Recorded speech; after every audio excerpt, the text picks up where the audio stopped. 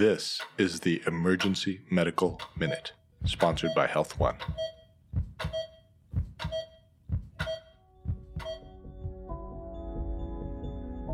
In early March, before the effects of COVID-19 swept the nation, the Emergency Medical Minute collaborated with CarePoint Health to host a brewcast on pediatric emergencies.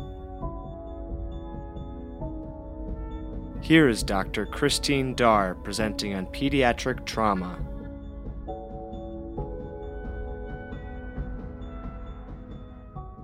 Okay, so I used a new template for our slides from Rocky Mountain. So these things they're kind of off-center. But anyway, so I'm going to talk about peds trauma in about 10 minutes. It's really going to be probably 20. So I have my objectives, and we don't need to read those. One of the things to know about for kids that come in with major trauma, that typically they're going to be multi-system injury more often than not. And the reason for that is that they have a smaller body mass, and it results in a greater amount of force coming per unit of body area. So typically, the rule is to exclude trauma in multiple areas rather than focusing on one area. The other thing about children, especially in infants, it improves. You can think about treating kids for trauma from 0 to 2. They have large heads, really small bodies. 2 to 8, a little bit different. So kids under age 2, often to align the spine and put them into the sniffing position for airway, you put a little towel underneath their shoulder about 1 or 2 inches high.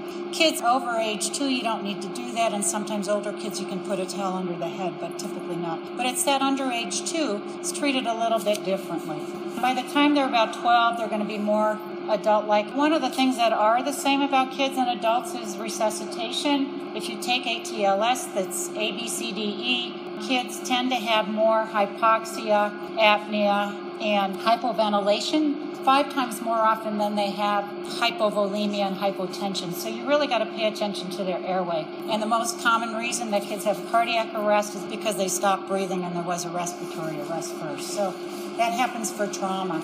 So the things are the same. You do the A, B, C, D, E, your primary and secondary survey, whether it's an adult or a pediatric patient. The skeleton in kids is incompletely calcified, contains growth plates more pliable than adults. So often you may have solid organ injury underneath bones and have no fractures. So it's more common in adults to see rib fractures if you're going to have pulmonary contusions. Pulmonary contusions are very common in kids that have had blunt trauma, but you don't see rib fractures. So that's something to think about. The body surface area results in significant thermal energy loss, and so you want to maintain normothermia in kids who have experienced major trauma. If they lose too much heat, it increases morbidity. So keep them, after you do your surveys, keep them warm. You don't want them to get too warm, but you want them to be normothermic. So pediatric head injury. It's the leading cause of death and disability in children. And about 75% of kids that come in with major trauma will have head injuries. Fortunately, kids typically, most of them will have minor traumatic brain injuries. So those are kids that have a GCS of 14 or 15. So mild is 13 to 15, moderate 9 to 12. So on the next slide, and I have handouts in the back, in 2009 there was a Lancet study came out about treating head injuries, and it's markedly decreased the number of head CT scans that we do in kids with minor traumatic brain injury. It was done by PCARN, and what you know is there are a lot more adult ER patients than there are pediatric patients. And in order to get a significant number of patients with a certain condition in pediatrics, you need to involve multiple children's hospitals. And so PCARN is the Pediatric Emergency Care Research Network. So this was one of the first studies that came out, and I think it divides kids into under age 2 and over age 2. It gives you criteria for when you don't need a CT scan, when you absolutely need a CT scan, and when you can observe them. And so there are a lot of times where you have a kid who looks like they're not feeling too well, but you can observe them in the ER for several hours, give them Zofran, some pain meds, some IV fluids, let them sleep, and then they wake up, they're much better, and you can avoid that radiation for them. kids with severe GCS under 8, those kids with a GCS of 9 to 12 need a CT scan and usually a neurosurgery consult. Kids under age 8, you're going to end up, they typically are not maintaining their airway, are going to need intubation. And the big thing with kids, again, is the meticulous attention to airway and breathing. You want to maintain normothermia, C-spine immobilization, and maintain their systolic blood pressure above the 5th percentile. For kids over a year of age, it's on the resuscitation cards, but the 5th percentile for blood pressure is 70 plus 2 times the age in years. The 50th percentile is 90 plus 2 times the age in years. So you want to maintain it, above so that they're not hypotensive. And that's one way to figure it out. And it's on our resuscitation cards. If they have impending herniation, you're going to see the same thing you see with adults, is hypertension with bradycardia, anisocoria, which unequal pupils, severe headache, coma, abnormal breathing pattern, decorticate, or decerebrate posturing. For all those things, you're going to want to ventilate and probably keep the CO2 at 30 to 35 rather than 35 to 40. Use mannitol. You can use 3% hypertonic saline. They often do that more in the ICU than we do in the ER. It works a little slower than the mannitol. So that's for kids. The other thing I was going to mention, I think people stress really about what are the right sizes of equipment for different ages and the medication dosing. The Braslo tape, you can use that. I would suggest everybody go the next time you're on shift, if you've never used a Braslo, is take it out of the core cart, look at it, and make sure you know which end is the right end to put by the head. There's a little triangle, this end up.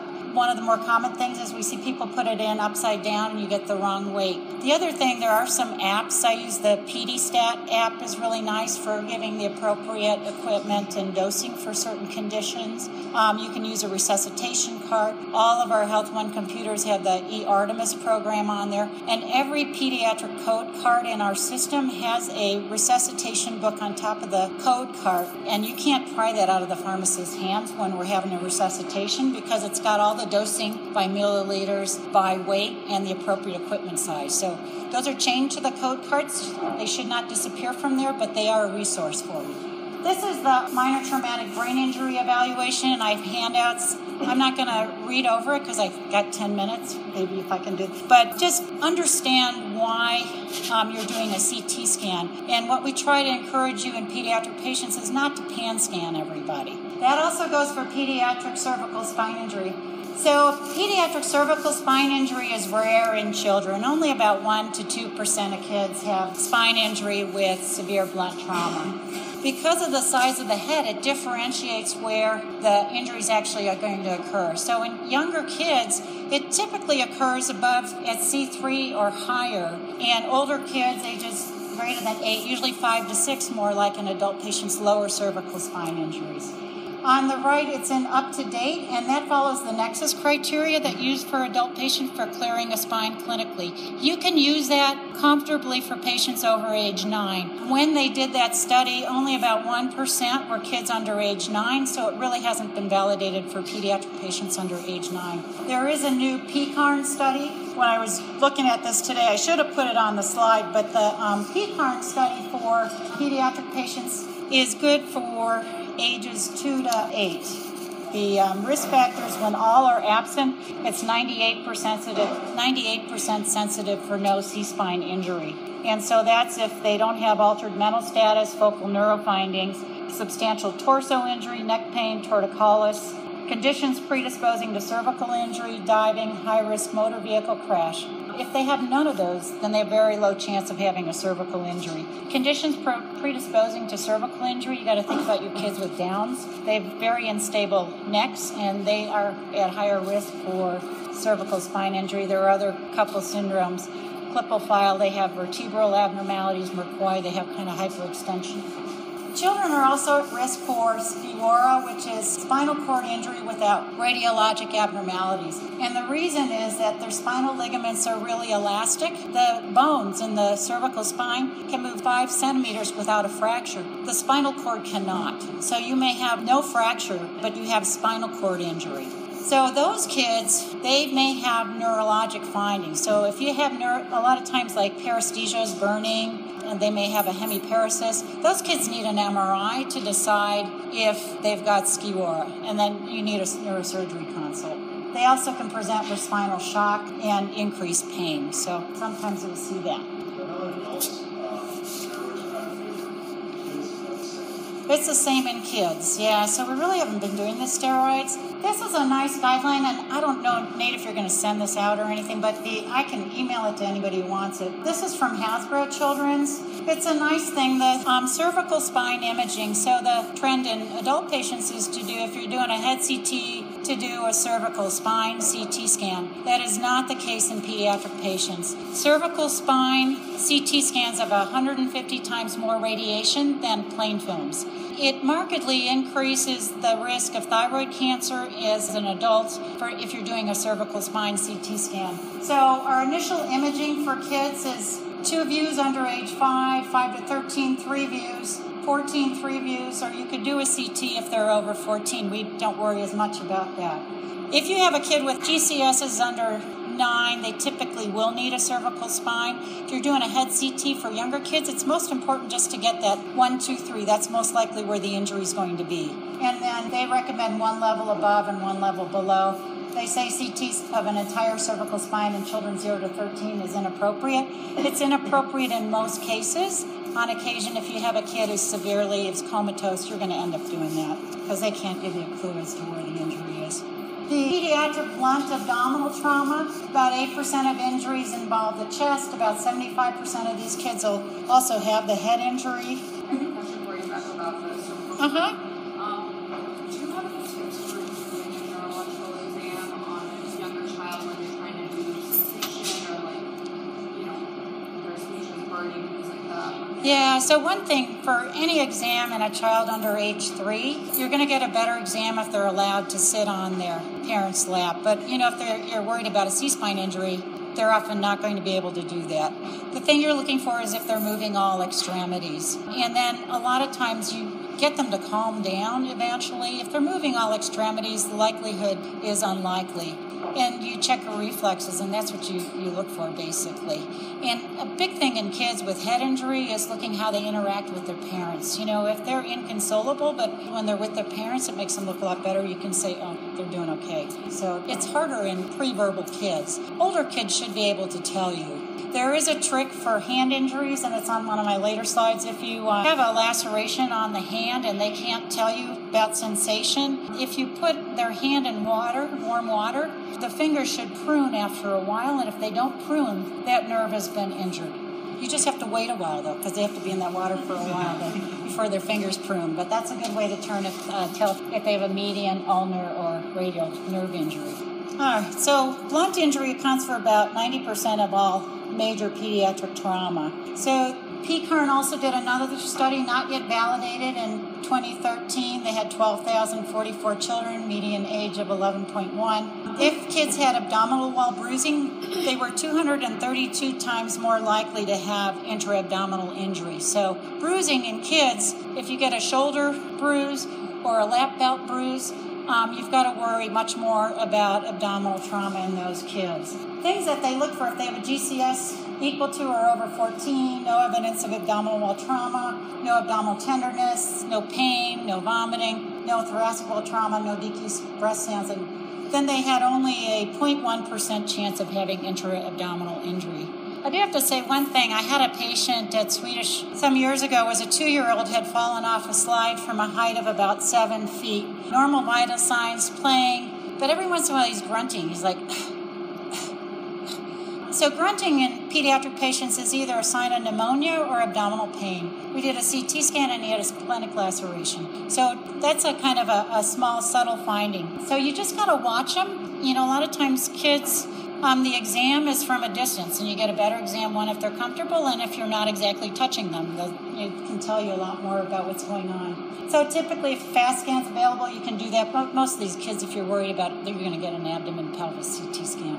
If they have any bleeds, the dosing for fluids in kids, and we usually isotonic fluids, is 20 mils per kilo. If they're hypotensive, You give 3 boluses. If that doesn't work, you want to make sure you've got blood coming, and that's 10 mils per kilo. And those kids, if they're not, those kids are going to end up going to the OR. Pediatric orthopedic injuries. So there's a couple things. I can't stress enough that to manage pain in pediatric patients, it's often undertreated. We have a nice tool as intranasal fentanyl. It works. If you can't get an IV, then you don't have to get an IV in, you get a better exam. Just go ahead and use that. We have the atomizer in all our ERs. And I'm a big fan of ibuprofen if it's just a regular, little fracture. I don't often give narcotics other than the fentanyl when it's a kid who's really in distress. Kids have growth plates, so they have Salter-Harris fractures, which you don't see in adult patients. And so the Salter 1 is the one you often can't see on x-ray. And if you have a kid often it's a kid who fell in their hand and they've got some wrist pain over where the growth plate would be, go ahead and splint them and just have them follow up with ortho for follow-up or their pediatrician. And then A is above the epiphysis, which is type 2. Type 3 is below the epiphysis. Type 4 is through everything. And the crush injuries are actually highest risk for growth abnormalities. And then supracondylar fractures are quite common. They're 60% of elbow fractures, and they're high risk for neurovascular complications. And so we prefer pediatric orthopedics take care of them. So there are 3 types. If you have type 1, they're non-displaced. You splint them, you can send them to ortho. You don't have to call anybody. The type 2, you call ortho, see what they want to do. Type 3, they're going to the OR that day, typically. 5% are associated with forearm fractures. If you got a radius fracture with a supracondylar, they're at high risk for compartment syndrome. And that's usually that you get some neurologic deficits or increased pain out of proportion to what the injury is. Radial head subluxation, nursemaid's elbow. So the most important thing is if there's elbow swelling, it's not a nursemaid's elbow.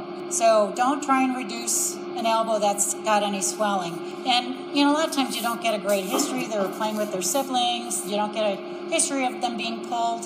But they typically come in, no elbow swelling, holding their arm about 120 degrees, trying won't let you move it. I will often ask the parents if it's okay if I just try it. And often it's better. If you can't get it, what you do is you supinate and flex. If that doesn't work, you can pronate, flex. Sometimes you can't get it, and then I send them for x-ray after that. If the radiology tech is good and they do a true lateral of the elbow, it'll reduce an x-ray. And if that still doesn't work, you can splint them, and by the time they go see their pediatrician or orthopedist in 3 days, it's better. So those are the big things. Orthopedic consult, I think. The other thing for lower extremity injuries, just have them bear weight. From 6 months on, you try and put them down, and they will lift that leg if it's hurting. So that tells you that they've got a fracture going on in the lower extremity. So that's, have them stand. I had a kid was cleared by the trauma surgeon to go home. So I did my exam. I asked him to stand. He couldn't stand. He had a tibia fracture. So I was like, how'd you pick that up? I said, I just asked him to stand up. It's like, one word, yeah. And then on the bottom here, I don't know how you can see it, there's that's a buckle handle fracture, and that's seen with abuse. And that's usually a pulling, twisting kind of injury. It's one of the fractures, and also spiral fractures, multiple fractures. You think about child maltreatment. So homicide, unfortunately, is the most common cause of injury death in the first year of life. So for kids with abuse suspicions, I have some pictures. The young girl has a slap mark on her face, loop marks on the back here from either a belt or electric cord. You have a burn center. It's Swedish. Typical burn for injury, someone will hold a child in hot water on a bathtub. The bathtub's cold, so that part doesn't get burned, and you have like a safe donut area, and the rest of the leg and that around is burned. Or these glove and stocking injuries are typical of abuse. You suspect abuse when they haven't come in, the history doesn't match the physical. What happened doesn't measure their developmental age. Like a 2-month-old rolled off the diaper chain, they don't roll at 2 months, so they didn't roll off the table. You get a lot of injuries to the genital area because a lot of it's based around toilet training. And fractures of lung bones in children under 3 is common. And then you have bite marks, cigarette burns, skull and rib fractures under 24 months. If you have any suspicious fractures, if you suspect child maltreatment, most important thing, and a lot of times it is one thing to understand, it is not our job in the emergency department to decide if a child has been abused or not. We are required by law to report that to Child Protective Services if we have a suspicion, but that's, not so.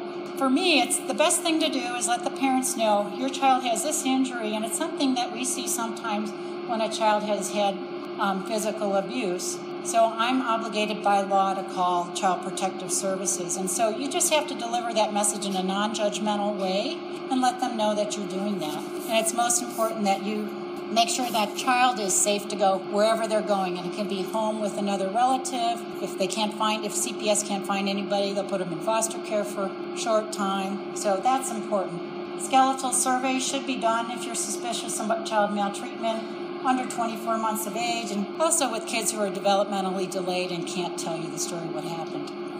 I almost had that on the end. I didn't want to end with that slide, so lacerations, nail bed injuries. So a couple things is, letting the younger children especially, letting them sit on the lap. Kids are often anxious if they think they need stitches. One thing I do if you have a posterior scalp laceration, I usually have the kids hug the parents, and you do like a bear hug, and it's easy kind of then to access that scalp, and it's comfortable, and they're, not crying. We use LET for anesthesia. It works best on the face and the scalp, but I tell you, I use it on extremities, and sometimes it works on extremities, and sometimes it doesn't, but then it makes it easier to inject it. Distraction.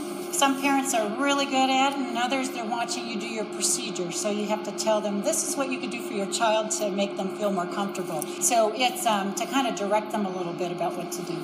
You can use intranasal Versed or oral Versed for sedation. If it's a complex laceration or like a lip, a lot of times you may need to sedate them with ketamine. Nail bed repairs, I wanted to mention, because there's some new studies. There was a study in 2013 in Peds Emergency Care that you can use glue instead of sutures to suture nail bed. And I find that's a lot easier. I don't know how many of you have done a nail bed repair on a 1-year-old. It's challenging. Those nails are so thin, and to try and get 2 holes through there and suture it on, I've done it, but it takes a while. Anyways, you do a dig block, have them soak in normal saline. You still use a tourniquet so there's not a lot of bleeding. Pull off the nail, clean it, betadine saline, and then you repair the laceration in the nail bed with some glue. And then you have to trim your nail so it fits. Make sure you don't glue the eponychium closed, because you're going to have to put your nail in there, under there for a splint. And then you can glue it on the nail folds on the side to keep it in. Put Xeroform and wrap it up. It's a lot less traumatic and faster than suturing those.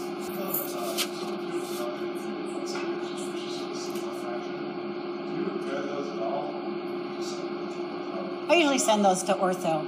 Yeah, and Laurel Benson does hand surgery in kids, so I'll send them to her. So this is the last slide. So, kids are always falling off of everything, and so parents will always say, oh, they did this and now they're not walking. Well, a lot of times, sometimes it's not related to trauma at all, and so the picture on the top is a foot with petechiae, and I had a patient like this too. 4-year-old, they said, oh, I think he sprained his ankle. Well, 4-year-olds don't really sprain their ankles. Toddlers tend to break bones more than they won't get sprains typically, and you can get a toddler's fracture is real common, but he had ankle swelling. And so I look, and then I see petechiae, and I said, he's got this rash. She said, oh yeah, he's had this rash for a few days. She didn't mention that. So it was, he had Hannock-Schönlein purpura, which is a vasculitis you see in kids, associated often with a viral illness.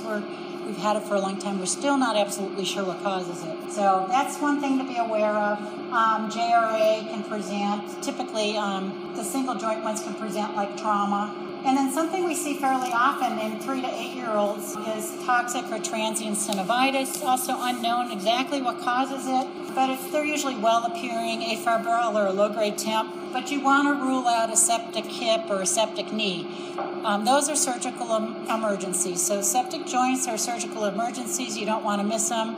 They need to go out to the OR for aspiration and joint clean-out. If you don't get it, they can have long-term problems with walking. So you want to get a CBC, SED rate, CRP. This is one of the few instances where you get a SED rate still. And then you can ultrasound the hip or the joint you're looking at for extra fluid and see. And then you call ortho, and they'll tell you if they take them to the OR or not. We just had one recently. Osteomyelitis can present as trauma. They're going to have fever, some pain in an extremity. somewhere. Sometimes it's associated with previous trauma, like a splinter or something was there. Kids with sickle cell often get osteomyelitis. And then this is kind of halfway between medical and trauma, but the slip capital femoral epiphysis, SCFE, in teenagers often are obese, but not always. May have some history, some minor trauma, and that's the x-ray on the bottom. So they have their femoral epiphysis really slides off the cap of the bone. So they get hip x-rays and they often have to be, they're immobilized and they end up getting pinned often. And I think that's it. Yep. Any questions? No? Thank you so much, Dr. Dar. Sure. We are on a quest to provide the world with free medical education. Please help us out by rating us on iTunes, following us on social media, and subscribing to our newsletter at emergencymedicalminute.com.